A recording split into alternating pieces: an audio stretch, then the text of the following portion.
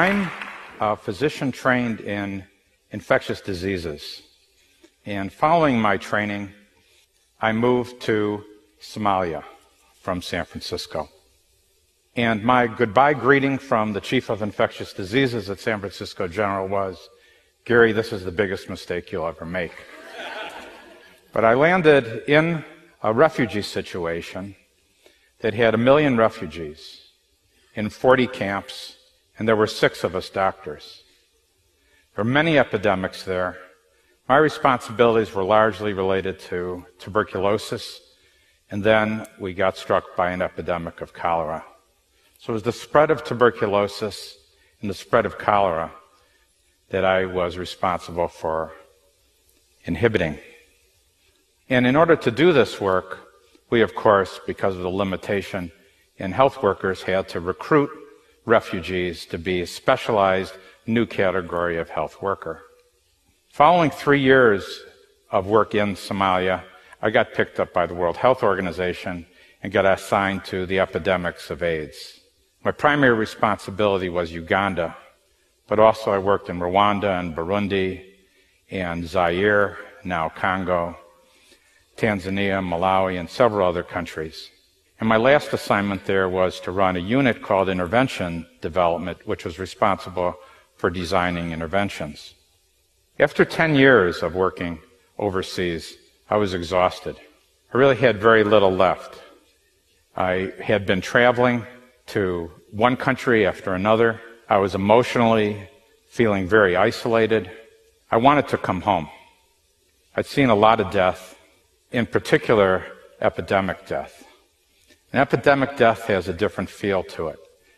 It's full of panic and fear. And I'd heard the women wailing and crying in the desert. And I wanted to come home and take a break and maybe start over. I was not aware of any epidemic problems in America. In fact, I wasn't aware of any problems in America. In fact, seriously, and in fact, I would visit friends of mine, and I noticed that they had water that came right into their homes. How many of you have such a situation? And some of them, many of them actually had water that came into more than one room. And I noticed that they would move this little thermal regulatory device to change the temperature in their home by 1 degree or 2 degrees. And now I do that. But, and I really didn't know what I would do, but friends of mine began telling me about children shooting other children with guns. And I asked the question, what are you doing about it? What are you in America doing about it? And there were 2 essential explanations or ideas that were prevalent. And one was punishment. And this I had heard about before. I mean, we who had worked in behavior knew that punishment was something that was discussed, but also that it was highly overvalued. It was not a main driver of behavior, nor was it a main driver of behavior change.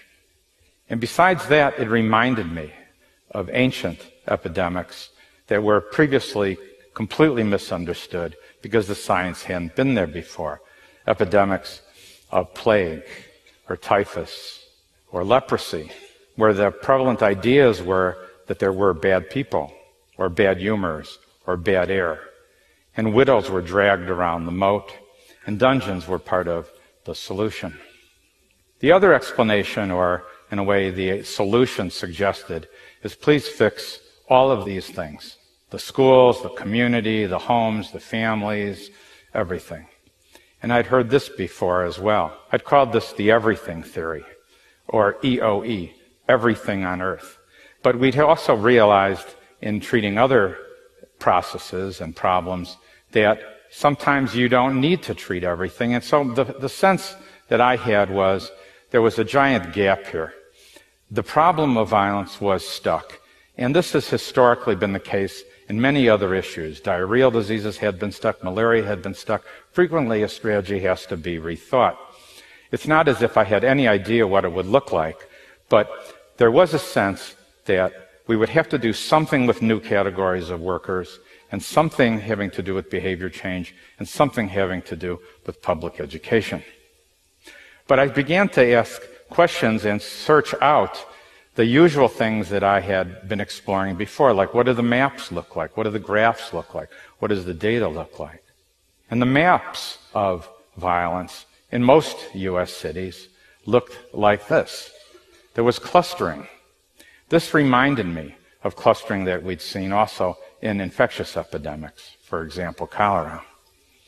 And then we looked at the maps. And the maps showed this typical wave upon wave upon wave, because all epidemics are combinations of many epidemics. It also looked like infectious epidemics. And then we asked the question, well, what really predicts a case of violence? And it turns out that the greatest predictor of a case of violence is a preceding case of violence, which also sounds like if there's a case of flu, someone gave someone a case of flu, or a cold, or the greatest risk factor of tuberculosis is having been exposed to tuberculosis. And so we see that violence is in a way behaving like a contagious disease. We're aware of this anyway, even in our common experiences or newspaper stories of the spread of violence from fights or in gang wars or in civil wars or even in genocides. And so there's good news about this, though, because there's a way to reverse epidemics, and there's really only three things that are done to reverse epidemics, and the first of it is interrupting transmission. In order to interrupt transmission, you need to detect and find first cases. In other words, for TB, you have to find somebody who is active TB, who is infecting other people. Make sense? And there's special workers for doing that. For this particular problem, we designed a new category of worker who, like a SARS worker or someone looking for bird flu, might find first cases. In this case, it's someone who's very angry because someone looked at his girlfriend or owes him money. And you can find workers and train them into these specialized categories. And the second thing to do, of course, is to prevent further spread. That means to find who else has been exposed but may not be spreading so much right now, like someone with a smaller case of TB or someone who is just hanging out in the neighborhoods, but in the same group. And then they need to be, in a way, managed as well, particular to the specific disease process. And then the third part is shifting the norms. And that means a whole bunch of community activities, remodeling, public education, and then you've got what you might call group immunity. And those combination of factors is how the AIDS epidemic in Uganda was very successfully reversed. And so what we decided to do in the year 2000 is kind of put this together in a way by hiring in new categories of workers, the first being violence interrupters. And then we would put all of this into place in one neighborhood in what was the worst police district in the United States at the time. So violence interrupters hired from the same group, credibility, trust, access, just like the health workers in Somalia, but designed for a different category, and trained in persuasion, cooling people down, buying time, reframing. And then another category of worker, the outreach workers, to keep people in a way on therapy for 6 to 24 months, just like TB, but the object is behavior change, and then a bunch of community activities for changing norms. Now, our first experiment of this resulted in a 67% drop in shootings and killings in the West Garfield neighborhood of Chicago. And this was a beautiful thing for the neighborhood itself. First 50 or 60 days, and then 90 days. And then there was, unfortunately, another shooting in another 90 days. And the moms were hanging out in the afternoon. They were using parks they weren't using before. The sun was out. Everybody was happy. But, of course, the funders said, wait a second, do it again. And so we had to then, fortunately, get the funds to repeat this experience. And this is one of the next 4 neighborhoods that had a 45% drop in shootings and killings. And since that time, this has been replicated 20 times. There have been independent evaluations supported by the Justice Department and by the CDC and performed by Johns Hopkins that have shown 30 to 50 and 40 to 70% reductions in shootings and killings using this new method. In fact, there have been 3 independent evaluations of this now. Now, we've gotten a lot of attention as a result of this, including being featured on the New York Times Sunday magazine cover story, The economists in 2009 said this is the approach that will come to prominence, and even a movie was made around our work. However, not so fast, because a lot of people did not agree with this way of going about it. We got a lot of criticism, a lot of opposition, and a lot of opponents. In other words, what do you mean health problem? What do you mean epidemic? What do you mean no bad guys? And there's whole industries designed for managing bad people. What do you mean hiring people who have backgrounds? You know, my business friends said, Gary, you're being criticized tremendously. You must be doing something right. And my musician friends added the word dude.